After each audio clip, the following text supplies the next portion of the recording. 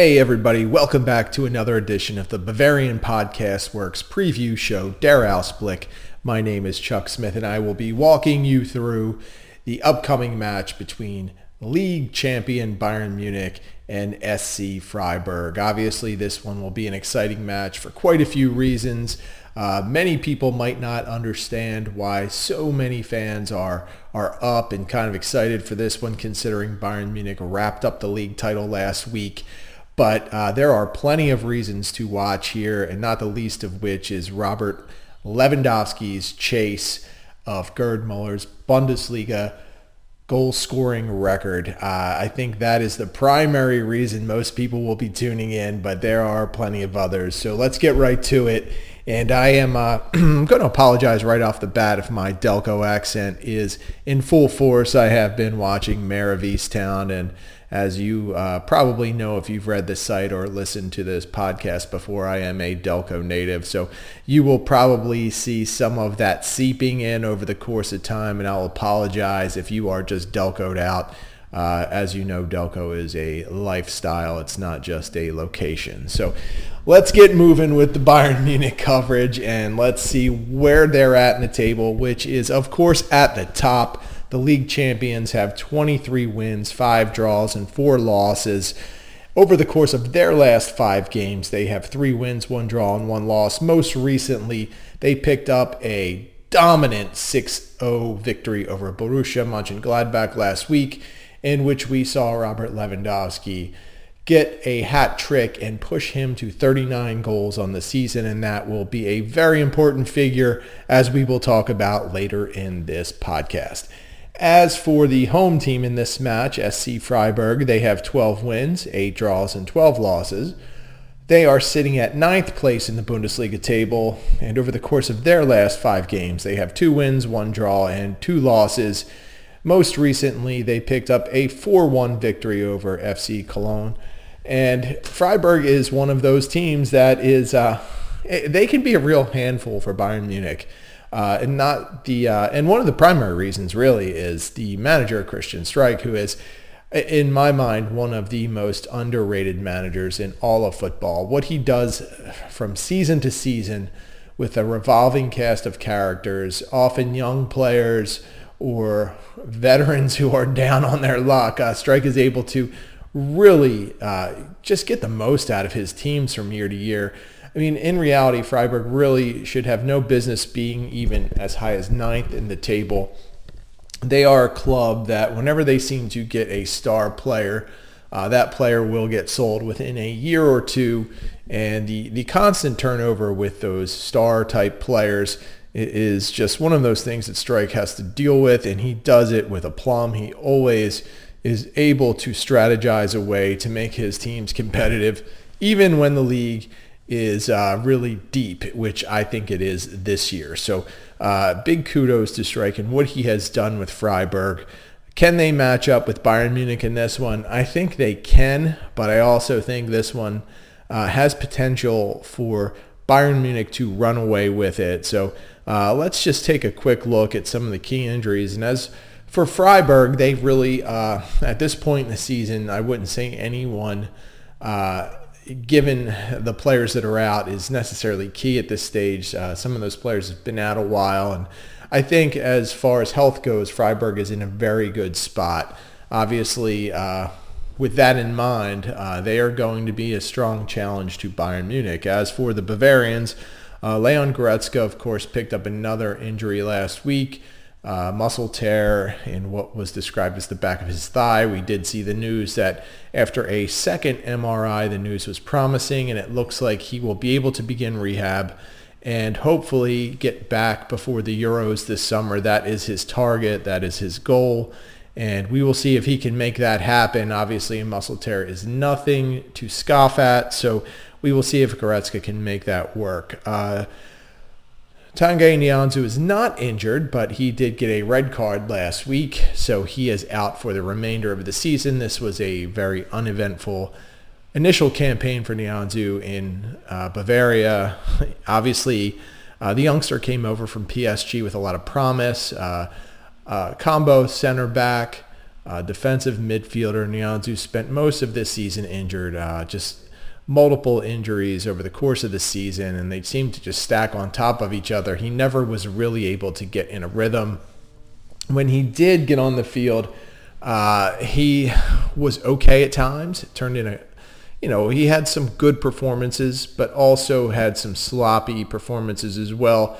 And I think he's got a lot of room for growth in his game. Excellent potential, excellent talent, but it looks like he needs more game time at a top level to really acclimate himself into the Bundesliga. And I think that Nianzou has that potential that everyone talks about, but he just needs a lot more refinement. And we'll see if he can get that next season under Julian Nagelsmann. If he cannot, he might be a candidate for a loan in the future. I just don't know at this point what formation Nagelsmann will use and what kind of role Nianzou will have. There are so many cards that could fall between now and then as far as players coming in, players going out. It's really impossible to speculate. But one thing that we know is Nianzou needs to be a little bit more cautious when he's on the pitch and avoid silly challenges in bad spots. So hopefully he can make that growth in his game in the near future. One other player that is definitely not going to be available is Douglas Costa, who has been nursing a foot injury, and there are some reports out there in which Costa has allegedly either left Germany or is planning to leave Germany. Word out of Brazil is that he will be signing a contract with Grêmio and that he has already bought a house in Brazil. So we will see if that all really amounts to anything. It's really tough to tell if Costa has already left or if that's just the conjecture that's out there. Either way, he will not be on the roster, and as we could all probably agree on, that was a terrible loan move. Costa brought nothing to the table this year. He complained about his playing time via social media. He was not good when he was on the pitch. He was very inconsistent. Honestly, it was very reminiscent of his first tenure here, where you could see that tantalizing potential, and really good skill set. I mean, obviously he's got tremendous foot skills, but just was not a good player here. And I think that, when we look back at this season and we want to analyze, how the team ended up where it did, how it was eliminated from the Champions League and the Pokal, I think you look at little moves like that they add up, and Costa's inability to come in and provide any type of veteran presence, any type of really impact from the wing position was a killer. And you don't really need to look far back into the past to see what a impact veteran winger could be, because Ivan Perisic came in just the season ago and was excellent in that role. And I would say he was one of the key figures in helping Bayern Munich win a treble in the 2019-2020 season. He was excellent in not just filling the void when Serge Gnabry or Kingsley Coman were out, but he was able to come in and really just impact games with his defensive awareness, defensive hustle, willingness to defend, and his ability to contribute offensively. I think Bayern missed those things. As we've talked about many times, it was an inconsistent season for all of Bayern's wingers, with the exception of probably Jamal Musiala, who only recently has started to get more run out there at the position. So I think Perisic, he was a player they really missed this year. And I kind of wonder what things would have been like if Perisic was able to work out a deal with Bayern, if Inter Milan was able to figure out a more reasonable sum to keep Perisic here. I wonder how things would have worked out differently, because I think Perisic was just one of those bench players that Bayern missed. They did not get anything really from their bench over the course of this season, and it hurt. It hurt. We could go on for hours talking about the summer transfer window and the signings that Brazzo made. I guess it was last fall in reality, given the pandemic pushing everything back. But Perisic is one of those players who I think Bayern really, really just missed. But back to this weekend's game, the big focus on it obviously for everyone, and it should be for fans inside and outside of Germany, is Robert Lewandowski's pursuit of the Bundesliga scoring record. With 39 goals, Lewandowski is just 1 behind Gerd Muller's record and 2 from breaking it. If there is a game where Lewandowski could potentially break through and get a brace or a hat trick, it's probably this one. And it's no kind of slight to Freiburg. Freiburg is a fine team. They are a disciplined team.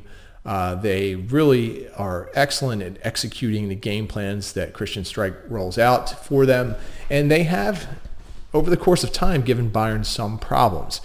So the one thing that I think could leave Lewandowski with a little bit of hope for how to effectively get the job done this weekend is Streich typically will not just park the bus and play for a tie or trying to limit the damage. He will usually start out having his team play the game. Now, if Freiburg is able to get out to a lead, he's going to go after those 3 points, and then he will back it in. But for the most part, he will go out and he will try and play with Bayern Munich. And I think that will absolutely help Lewandowski in this quest to try and get the record.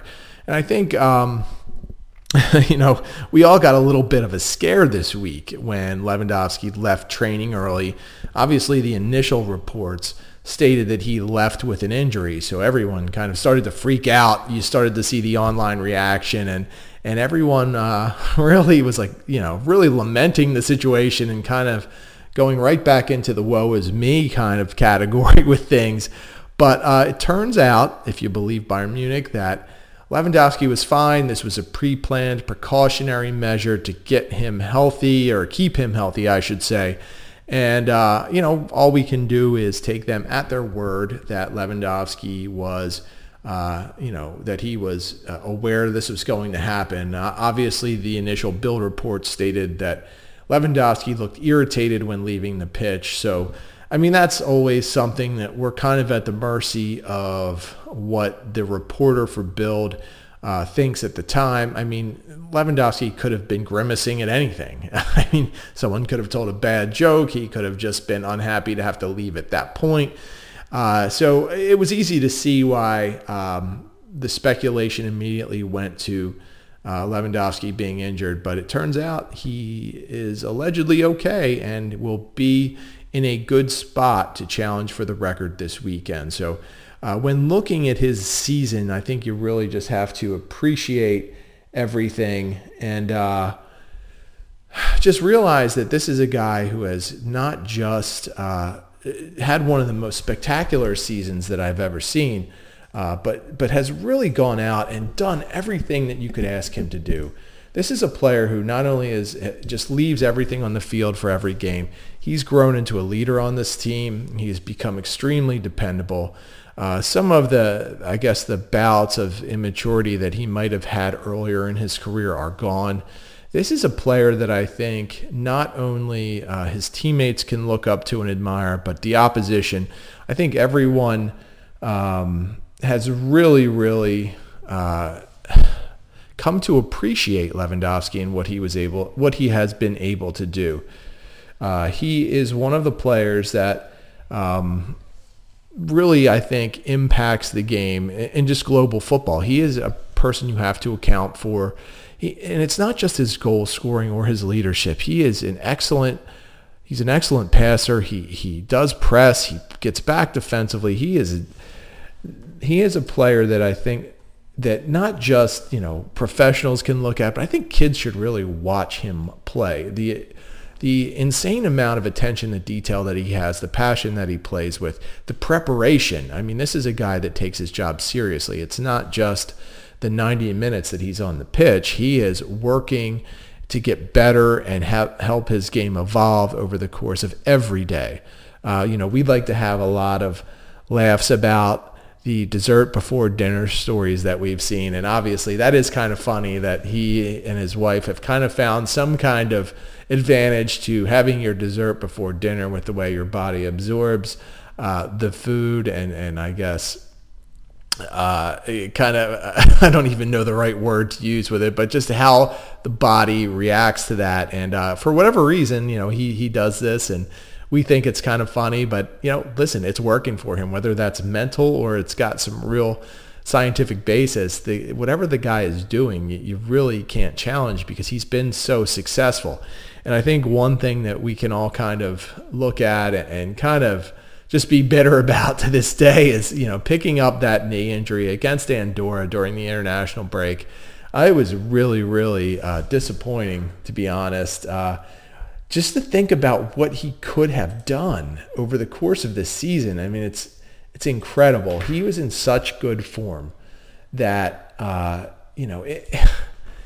you wonder what would have been possible with him. Would they have been able to knock off PSG in advance? And what would have happened from there? I mean, this is a player that is at the top of his game. He is incredible, or has been incredible in so many ways that, I mean, it's really hard to think that this is a player that would have failed in any way. I mean, he was poised not just to show the world what he can do and finally get that Ballon d'Or, which he was robbed of last season, but this was his time, and just to see his season kind of interrupted with such an unfortunate injury was really devastating, I think, not just for him or his teammates or his club, but for fans in general. I mean, to see a season like this, it was something special. So I think we were definitely let down by that injury, and hopefully Lewandowski is able to break the record this weekend, because he deserves it, quite frankly, with how he has built his career and where he came from and how he rose to this point. There is no more deserving candidate to break Gerd Muller's record than Robert Lewandowski. So cycling back to this game, I'm going to give you a quick guess at the lineup here. Manuel Neuer, goal. The center back combination I'm expecting to be Lucas Hernandez and Jerome Boateng, Alphonso Davies and Benjamin Pavard outside back. I think the double pivot this week will be David Alaba and Joshua Kimmich. I would expect the wingers to be Kingsley Coman and Serge Gnabry. I would then also expect to see Lewandowski leading out front and Thomas Muller right behind him. This would obviously put Jamal Musiala, Nicolas Sula, Corentin Tolisso, Javi Martinez, and Leroy Sané all on the bench. It is not out of the realm of possibility that we see all of those players either in the starting lineup or coming on as sub. So I'm not super worried about that. I think Hansi Flick will continue to push the right buttons and get the right players around Lewandowski to help him break the record. But, the wing situation all season has kind of been a guessing game. Flick seems to kind of ride the hot hand. In my mind, Musiala is that hot hand, but I think Flick also knows the right time when to call upon his veterans and his more experienced players, and I think that's the way he will lean. As far as a prediction goes for this week, I'm going to go Bayern Munich 4, SC Freiburg 0. I think Bayern is riding high. I think they are extremely confident. I think they are motivated. They want to help Robert Lewandowski get the record, and they want to close this season out in a strong way for Hansi Flick. He is a manager who these players not just appreciate, but they also deeply, deeply respect him and like him.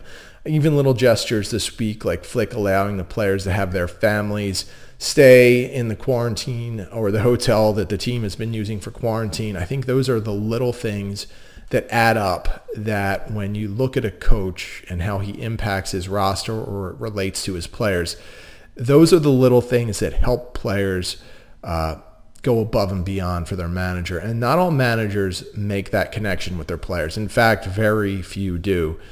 Too many coaches or managers worldwide, I don't want to say they act like dictators, but they don't get the relationship part. They don't get the relationship building with the players and how much more you can extract from players when you maintain a good, healthy relationship with them with an open line of communication.